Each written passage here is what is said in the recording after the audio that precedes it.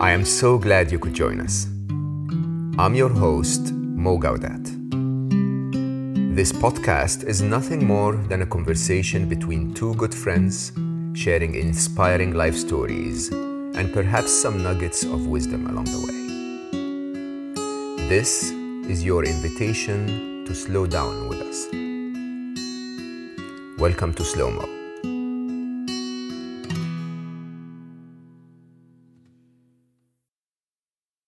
Oh, you came back.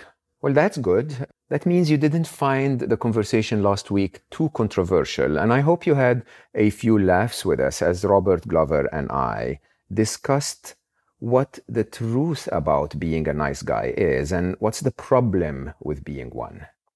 We discussed a society where there is a need for men empowerment so that men can rise up to their responsibility and play the role they're supposed to play in relationships and in our society. We spoke about the fear of prioritizing our needs and the importance of emotional tension in a relationship. Dr. Robert Glover is the author of the brilliant, though a bit controversial, best-selling classic, No More Mr. Nice Guy. He is the authority on what is known as the nice guy syndrome. Through his book, his classes, his therapy group, he has helped thousands of nice guys transform from being passive and sometimes resentful victims to being empowered, fully integrated, responsible men. And in doing so, he not only transformed their professional careers and intimate relationships, but the impact they could play in society as a result. Before we get started, I will remind you once again that for this conversation, you need to keep an open mind. It may trigger you negatively sometimes, but try to remember the nice guy syndrome does not demonize what being nice is at all. As a matter of fact, it's a movement that we hope would build a better world as men become more responsible and sometimes strict when it comes to their responsibilities.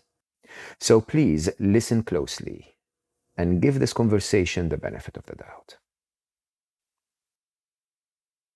Right? Yeah. So you often talk about, often is the time I spend in the UK. Why do I say that? I don't know why. Anyway, you often talk about codependence versus interdependence and the difference between them. And in a way, I want to go back to the definition of a real man, but let's visit that very quickly, because what you did there was what she needed, okay, and not exactly what she said, right? And that, in a way, allows her to feel that in the future, if you make that decision, she can depend on you trying to find what is good for her. That's a good analysis of that. Excellent. Yeah. Yeah. And so where do we fall when we start to get into interdependence, when we start to say, I can't be without her, I can't live without her, I can't have happiness without her, or, where does that go wrong? Yeah, well, where it goes wrong, and I don't use the word codependency in the book, No More Mr. Nice Guy, and I did that on purpose because at that time when I wrote the book, nobody had actually addressed the issue of codependency in men. All the books were either about family members, usually of alcoholics, addicts, or women. And I wanted to write a book towards men without creating predeceived or confusing ideas. Well, what do I mean codependent? So I don't even use the term. But nice guy syndrome is basically codependency. Another term that you could use is called borrowed functioning. And that's kind of a good way to look at it, because basically for a codependent, they don't exist unless they are in relationship with somebody else, unless there's a borrowed sense of, oh, I'm loved, I'm needed, I'm valued because whatever, fill in the blank with whatever the because is. Healthy interdependence is when two people can stand alone but choose to stand together. Right? That's a big difference. And another one of my favorite books is by Dr. David Snarch called Passionate Marriage. And he talks a lot about fusion, and where we're like, oh, I'm dependent on you, we got to be together, versus healthy differentiation. And he stole the terms from a guy named Murray Bowen, who wrote about this years ago. He steals it very well. Snarch, I love. He's brilliant. But most of us, when we get into relationship, how we view most modern relationships, they're fused. I call them ownership relationships. Well, you're my girlfriend, therefore you should. Well, you're my boyfriend, therefore you should. You're my wife, you should. You're my husband, you should. Those ownership nature relationships are codependent by nature and are dependent on borrowed functioning. Now, Snarch teaches an exercise to couples to kind of illustrate this, where he calls it hugging until relaxed. And he has two people hug each other, partners hug each other, but first be grounded. They're grounded in their own 2 feet, standing, and they hug each other without leaning on the other. They just hug until they relax enough to just melt into each other. They don't lose their individual self. They don't have to give that up to be in this embrace. They still support themselves, but they let go into the other.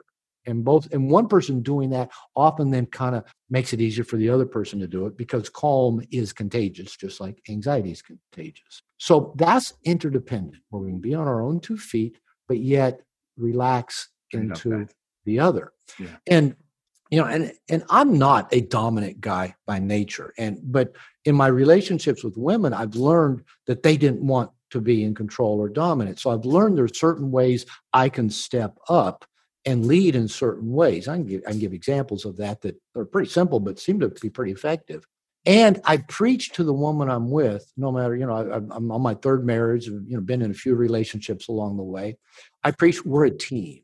It's not that what this person does is most important, what this person does. We're a team. We're going to work together to bless each other's lives. Let's work to make each other's lives better than they could have been apart. Now, as my coach, who I work with, John Wineland, says, you can want your woman, but as soon as you start needing your woman, you start losing your power. Now, and this also goes back to what we were talking about just a little bit ago.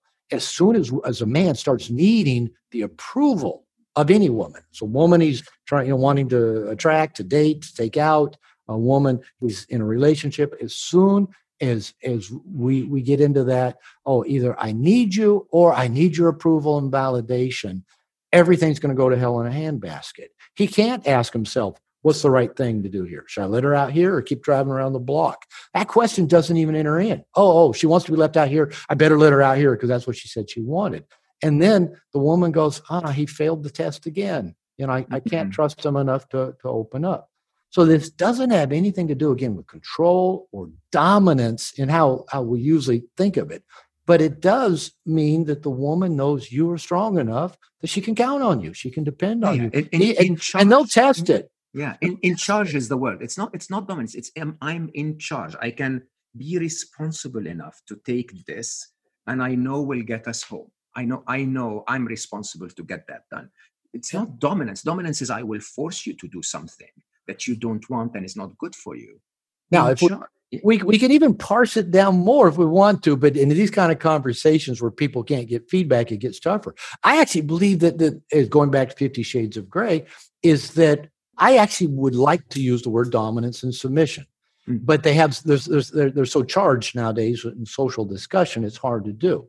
But I really do believe to really have the best sex, there does have to be an interplay of dominance and submission. Somebody's got to do it. Somebody's got to be done too. Now, it can trade off back and forth. And I know we don't like the words dominant and submission, but to receive, you have to submit. There's just no way around it. You got to let go.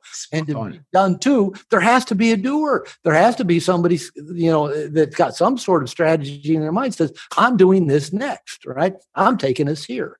So if we can get kind of the social vibe out of it, because a lot of people have been dominated in not very nice ways, right? But if this is open-hearted, if this is authentic and caring, the dominance and submission is at the core of any polarity and memorable sex. You can't have it without it. You're going to have just plain vanilla sex without some trading off back and forth of penetrating and being penetrated and being open to both. But then I think here is the most controversial conversation of our modern world at all. Are you saying in any way, Robert, that we're not equal? We're amazingly equal. And you mentioned the UK. I'm from America, so I'm going to use American sports references. In football, American football, every player on that team is equal and essential. But that doesn't mean that they all play the same position. The quarterback and center are both essential. They're equal, but they don't play the same position. They don't do the same thing. The running back and the cornerback, the linebacker are important, equally important, but they don't play the same role. So thinking that equal means the same is one of the biggest mistakes, one of the most tragic things that's happened to relationships. Now, at work, okay, maybe that works fine. In intimate relationship, sameness gets boring really, really quick. And in my experience, again, I'll go back to, I've known and worked with a lot of really strong, successful women. And again, they don't want to be, quote, equal. I mean, they of course want their relationships to be equally yoked, but they don't want to be in the same role that their partner is. They want a diversity of roles, and they want to be able to move out of that role of I'm in charge of everything all the time. When most women I know, when they come home from work, they want to let go and be done too, and not have to be in that role. So equal does not mean the same. Equal just means equal. But differences are what make the world go around. But that doesn't mean one this shade of difference and that shade of difference, one is better than the other. There's just differences. And without them, again, there's no polarity. There's no tension. There's no excitement. There's nothing to look forward to. Amen. I think this is incredibly spot on. I will say, though, I think the most eye-opening part of your work for me has been, okay, so there is no scarcity of books out there that tell men how to get the woman. Okay. Yeah, there's a bunch of them. Yeah.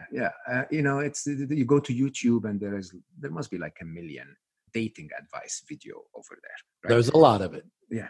The thing that I adore about what you do, and you actually say it publicly, is that for you to make the world better, you'd better step up and assume your role as the masculine of the relationship. If you're also, by the way, I think people should know you work with a lot of gay men, for example, and your approach is not men or women. Your approach is, if you assume the masculine role, assume it properly, and that will change not only the relationship, it will also change your life and the world as a result.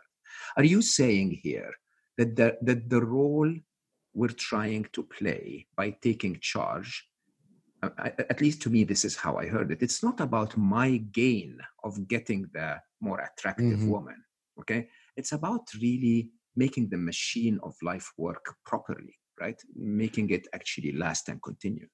I've written a book called Dating Essentials for Men. So it's another one of those books out there, how to get the women.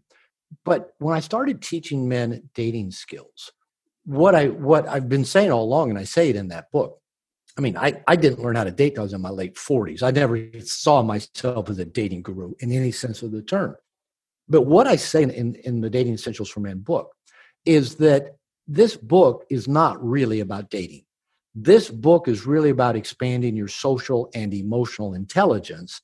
I'm just using men's deep desire to have a girlfriend, to have a relationship, to get laid as motivation to expand their emotional and social intelligence. So you've teed up another space for me that's, a really area of passion for me. Most men, and it goes back to what you and I talked about at the beginning of our conversation. Most men reach adolescence and adulthood having no idea what it means to be a man, what it means to be male, what it means to be masculine. And I'm not anybody that I'm going to say, well, to be masculine, you got to be this way, or to be a guy, you got to be this way.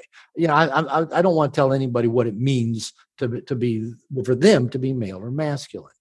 But what I found is, for most men, all we've been told since we were little boys is don't be that. Don't be this. Don't be like your father. Don't be like those bad men. Don't be angry. Don't be selfish. All we know is what don't be, right? Nobody's ever helped us embrace us, who we are, and to know what to be, what to make us happy. And I think that where I see the cause of that is that nowadays we just don't have tribe or masculine initiation for boys. Absolutely. And in all of human existence, up until probably the last couple hundred years, we've had some form of tribe or masculine initiation. And now boys just don't have that. So it's interesting how teed this up because in the book I'm writing now about positive emotional tension, the premise I'm writing it is learning about women's need for emotional tension and learning how to both live a life and interact with women in ways that increase the positive emotional tension in ways that women benefit. They get the bliss of being lovingly and powerfully penetrated by a conscious man, and it makes you more attractive as a man to all things feminine. It is also a powerful masculine initiation. You and I have been talking really this whole time really about the struggle between men and women. That's really what we've been talking about and trying to figure that out. Well, if 1.5 million years into human existence and men and women are still struggling and trying to figure each out, that's a pretty ripe area for profound growth, right? Totally. Where we struggle the most, I think, as is the most profound place to grow. So by men learning about emotional tension, learning how to interact with women, learning how to live masterfully, learning how to put a dent in the universe, learning, how to show up in grounded, open-hearted, embodied, conscious ways, right? I believe is powerful masculine initiation. That's where I think we start making the world a better place. So there's this kind of paradoxical loop that because I want to understand women enough to get laid, I'm going to get a masculine initiation that makes the world a better place. Yeah. That's the way I try to treat it and approach it. Amazing. Because again, public opinion today somehow makes it look like being a man, being masculine is a bad thing. It comes with violence, it comes with aggression. Mm-hmm. Being the right man isn't. As a matter of fact, one of the reasons our world is lacking and falling behind is because men are not really behaving as they should, while actually women as well, are not fully living up to that femininity, if you want. As you rightly said, a lot of women get into being more and more masculine because this is what is needed at work and so on and so forth. I'm going to do a few quicker questions now because I want to have all the time in the world. I'm on my toes. I'm ready to but before I do that, I want to do one more pitch for No More Mr. Nice Guy, because honestly, guys, if you trust me, this is an absolute must read for every man and every woman that want to have a successful relationship. Now, one of the things I loved about that book is how you so unapologetically gave me assignments. It's like, who are you to give me assignments? But normally I skip the assignments. It's like, okay, yeah, I get it. I'll do it in my mind very quickly. And then with your assignments, I was like, okay, you know what? And you actually suggested read the whole book and then come back and do the assignments, read it again and do the assignments. So I followed Sensei. I did exactly what you said. Okay. Now, one of my favorite assignments, because as a nice guy, I'm not very good at receiving, was ask 3 people to do things for you today. Yeah. Tell me a bit about this assignment, because it seems to me that the idea of self-love and being worthy, healthy self-interest is what you call it, seems to be something that's very, very important for a No More Mr. Nice Guy. It is beyond important. It's essential. I'm dropping a lot of my favorite books here. Another one of my all-time favorite books is called The Road Less Traveled by Scott Peck. I've heard it's the all-time best-selling self-help book. And he talks in there about sections on discipline, love. And on the section on love, he talks about how children come to feel love, not just think they're lovable, but to be loved, right? To sense I'm loved. And he says if parents are meeting their own needs, basically filling their own buckets up, paying attention to their children, giving them enough attention that they know what the needs of their children are, and then meeting the child's needs in timely and judicious ways. I also add to that equation in consistent ways as well. The child internalizes the beliefs, I'm important, I'm lovable, my needs are important, and the world is like my family. I.e., children are going to go out into the world and hey, I'm valuable, I'm lovable, and my needs are important, and people want to help me meet them. Right? Yeah. And when I present this model to guys in my workshops, most of them go, oh, no, that didn't happen in my family. That's not the belief system I grew up with. And so for most nice guys, because our needs were not met in these timely, judicious ways, we tend to believe I'm not important, I'm not lovable, I'm not valuable, my needs are not important. Often for most nice guys, added into that, if we were kind of pulled up to be our parents, we're parentified by our parent to take care of their needs, we also develop a core belief that I'm not good enough. And we believe the world is like our family. So we go out there believing I'm not lovable, my needs aren't that important, I'm not good enough, and the world's going to reflect that. So if we want to change that dynamic, now these aren't just thoughts. This is wired into our emotional brain, into our amygdala, into the fight, flight, freeze, survival, respiration, heartbeat part of our brain.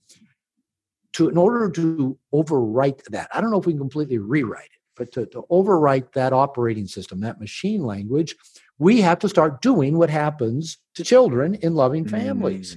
We've got to take responsibility for starting to meet our own needs in timely, judicious, and consistent ways. And that begins to overwrite, and it'll create a lot of cognitive and emotional dissonance in the process, but it begins to write, I'm important, I'm lovable, my needs are important, my needs are valuable, I'm good enough, and the world wants to love me and help me get my needs met. But it begins within self. We don't find it outside of ourselves.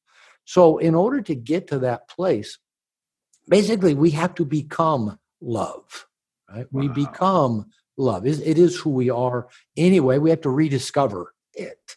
And for me, the only way I know to do it, we can tell ourselves, we can have a mantra, say 1,000 times a day, I'm lovable, I'm special, I'm good enough. But if we don't take the action of meeting our own needs in these consistent, timely, judicious ways, you can tell a child 100 times a day, I love you. But if you're not meeting their needs in timely, judicious ways, they won't internalize that belief that they're loved. Okay, so that's such a core piece of shifting a big part of this paradigm. Is we do have to start making our needs a priority. We touched on that a little bit before, and that's so challenging for so many of us nice guys. So. Yeah. I forget now what you teed that question up with, but maybe you can bring it back. You're not such a dude after all. I'm not such a dude. What do you mean by that? We are loved. That is so profound when you really think about it. I think that's that idea of fixing what was missing. That actually is really, really eye-opening. The reason I teed up that question is because I'm going to do the assignment right now. That's right, the breaking free assignments. Yeah. So you said ask 3 people to do something for you. I'm going to ask a few thousand people who are listening right now, because seriously, if you're still here, you are admiring that conversation with Robert as much as I am, which basically means you find this valuable. So do your bit. Tell others about it, because I think 1 million people should listen to Robert speaking today. You know me, I'm trying to make 1 billion people happy. I'm not going to make 1 billion people happy alone. The only way I can get there is for you guys to rate this 5 stars on your podcast player, share it on social media, tell others about it, tell others about Robert's books and his work. I think that really makes a difference for everyone. I'm going to go into the controversial bits now. Are you ready? By the way, I have to say, I felt honored by what you just did. Thank you. That's amazing. Yes. Did you guys see my sensei likes my work, right? I'm doing well. Let's go to the sex Ferrari. What was that? Where did that come from? You said women are Ferrari, and we are the sexual Ferrari. Mopeds. Think about it. Like I said, this is in the upcoming book that I'm working on. Think about it. We've got this cultural idea. Women aren't that highly sexual, aren't that interested in sex, that they're choosy, that they have to protect their precious eggs, that they're hypergamous, that, they got to get the best guy with the best genes and the most money. I think all that's horseshit. I think the men in the manosphere love talking about all that, but it's horseshit. Women are the most sexually evolved, human beings are the most sexually evolved creatures on the planet. They and maybe one other mammal are the only animals on the planet, female, that have sex out of season, i.e. they for fun, not just because Mother Nature says have sex now to get pregnant. Women have more parts on their body that can trigger orgasms than any other creature. We men have 1, maybe 2. Women, I'm not going to even go into all the different places I've known women got triggered into orgasm. Women can think themselves into orgasms. Women can have sex and orgasm and be ready to have sex again. Men, we're basically, I'll just put it bluntly, we just want to find a hole in and ejaculate. That's pretty much what men see sex as. Just find a nice warm hole and I'm happy. Women are so much more complex. They're like I said, they're like Ferraris. They're complex. And they are just wired to have constant sex and a variety of sex. Now, again, men are, and maybe women are going scratching their heads going, I think a lot of women are listening going, somebody finally gets it. Yeah, I can do it, blah, blah, blah. But here's the thing. Here's kind of my clincher on this. If women were not highly sexed or interested in sex or didn't want to have sex with lots of different penises, why have men worked, really since the patriarchy began about 10,000 years ago and men started owning stuff rather than being tribal and communal, and started owning a piece of the cow, a tree, our partners, our kids.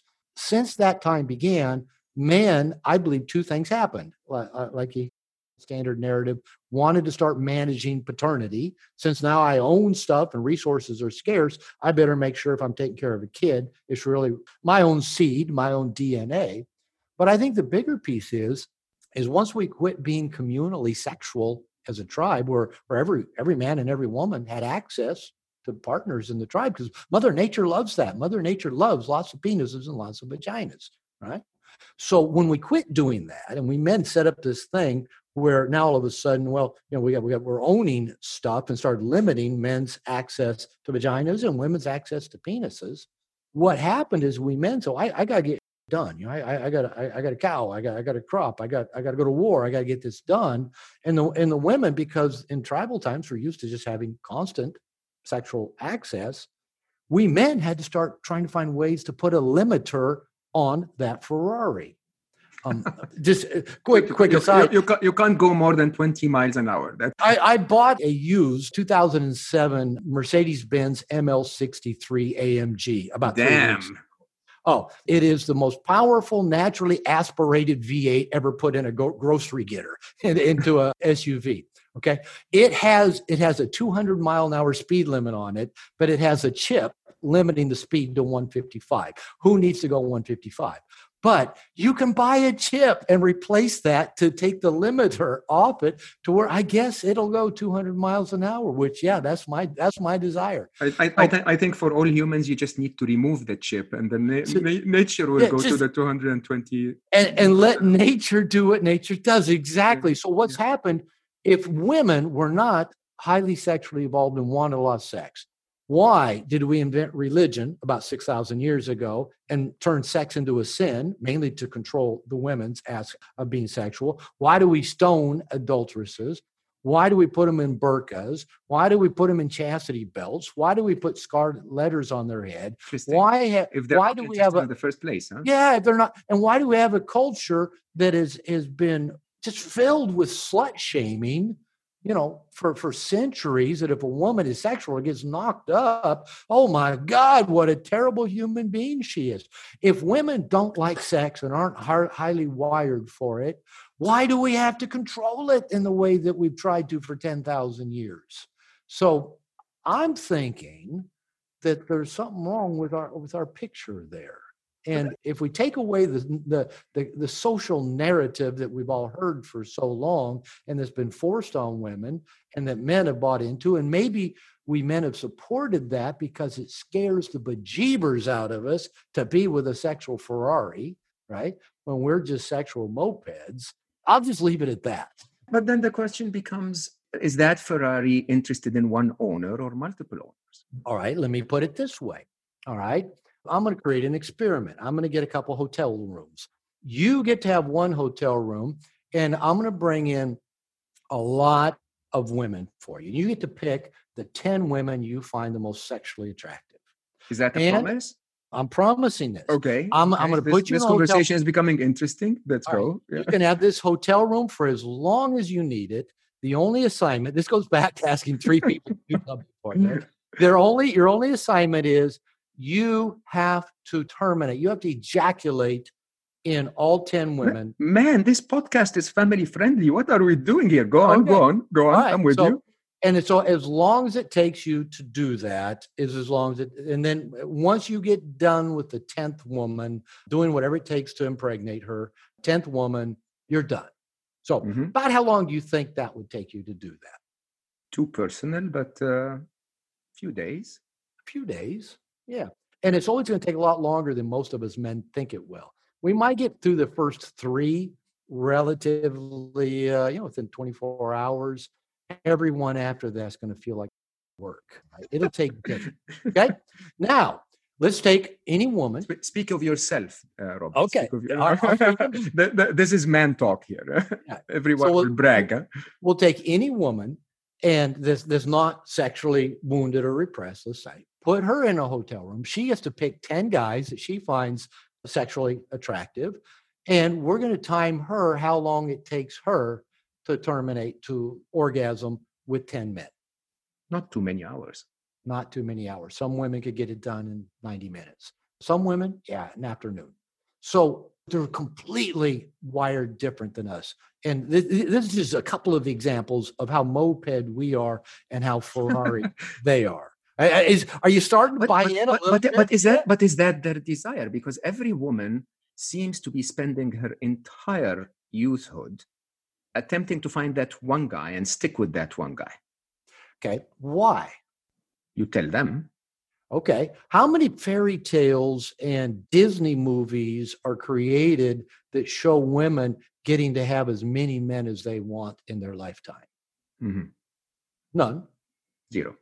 No, I'm not a big fan of the term the patriarchy, but the patriarchy is still telling little girls, just get that one to come rescue you. Get that one That's a very profound statement. This is really what it is. It's like you need one, and he will rescue you. Yeah. Is almost like the whole Pretty of Woman line, when the guy says to, the woman, what happens after the guy rescues the woman? And, Pretty Woman says, oh, she rescues him right back. That's a big fairy tale, right? But anyway, going back to it, our evolution, human evolution, is that men and women are wired to have a lot of sexual partners. Now, I'm sexually monogamous. I choose to be sexually monogamous. It's not natural. It's not wired into my DNA, but I choose it. I like it. And it's one of the most, again, wherever those challenging, difficult areas are the growth areas. And so I use it as a powerful personal growth machine to be sexually monogamous with one person. Is it how my wife and I are wired by Mother Nature over 1.5 million years? No. Mother Nature really doesn't like monogamy. It's evolutionary sin. So, yeah, exactly, because it basically limits the possibilities of procreation, right? So it's and the possibility even though society will say it provides for a better environment for children to grow in. But if we're not living in a tribe, it does. If we're living in a tribe, that's ideal. So you're going back to Esther Perel's work, right? Where basically the way I sometimes describe it is I say I'm a businessman, right? So I say that idea of all of me exclusively every minute of my day for the rest of my life, right? This is the sort of the societal contract. That is not how we're wired as humans. As a matter of fact, we're wired very differently. But then that provides a dilemma, because from one side, every woman that I know, or many of the women I know, when you really make them feel comfortable to share, they'll say, "Yeah, I'm interested in a few adventures too," right? Mm-hmm. But then when they are in front of society, in front of their own sense of responsibility, they say, "But that's gonna reduce my chances of finding that one guy." That's maybe the storyline they've been given. And remember, every woman growing up grows up with constant slut shaming. That a woman that wants to have, pick up Susan Friday's, was it My Private Garden, where she talks about the sexual fantasies of women. That blew away the culture when she put that out there. The things that women have in their heads sexually. And then going back to, the 50 Shades of Grey, women, like that stuff. We are still culturally so closed-minded that we don't know how closed-minded we are, that we've been repressing sexuality, especially female sexuality, for so many years. That seems normal, right? It seems normal. Now, the one piece that I'll add, I think a really core piece, especially for the feminine, is trust. And it is probably why for many women, it feels safest to be with one man rather than a lot of men, is it gives a greater opportunity to build a deep sense of trust. And as I said, trust is essential for opening up. And if you can't open up, you can't be blissed, basically. Yeah. So I think the core thing is not that I think every woman's looking for the one, even though they've been told to do that by culture. I think they're looking for the one whom they can trust and open themselves to. Robert, you're amazing.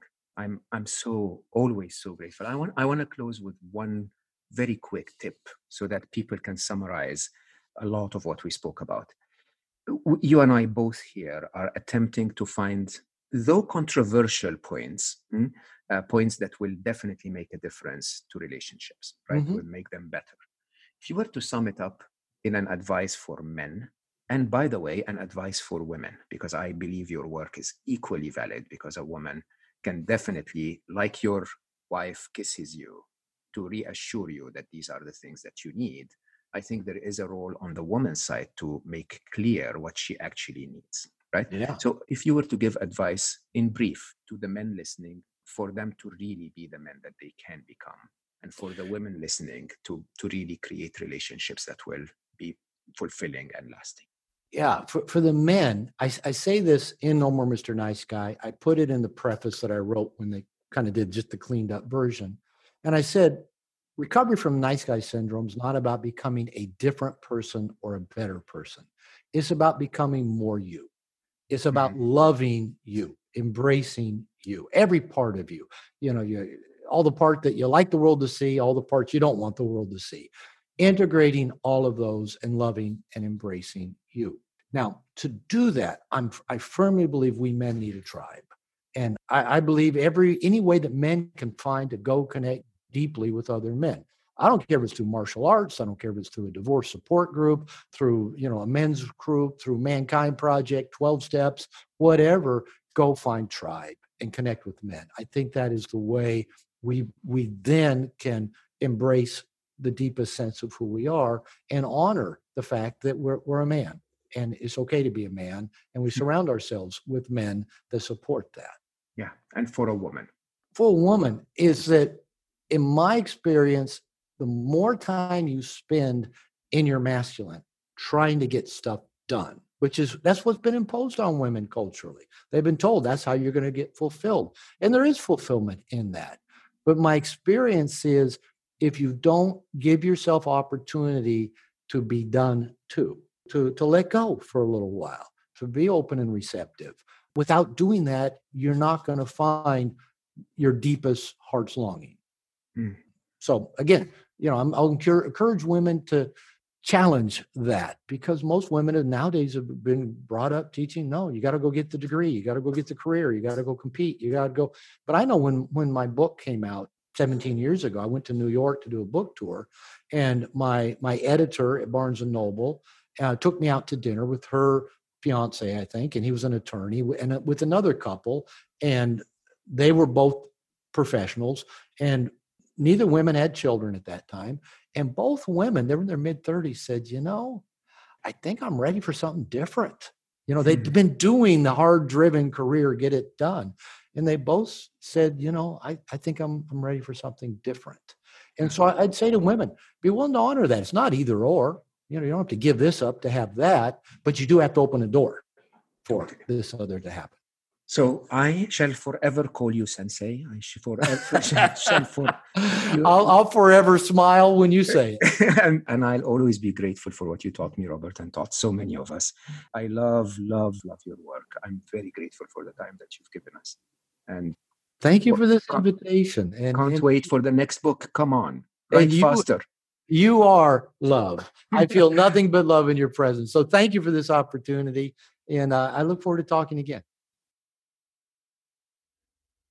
What an interesting conversation.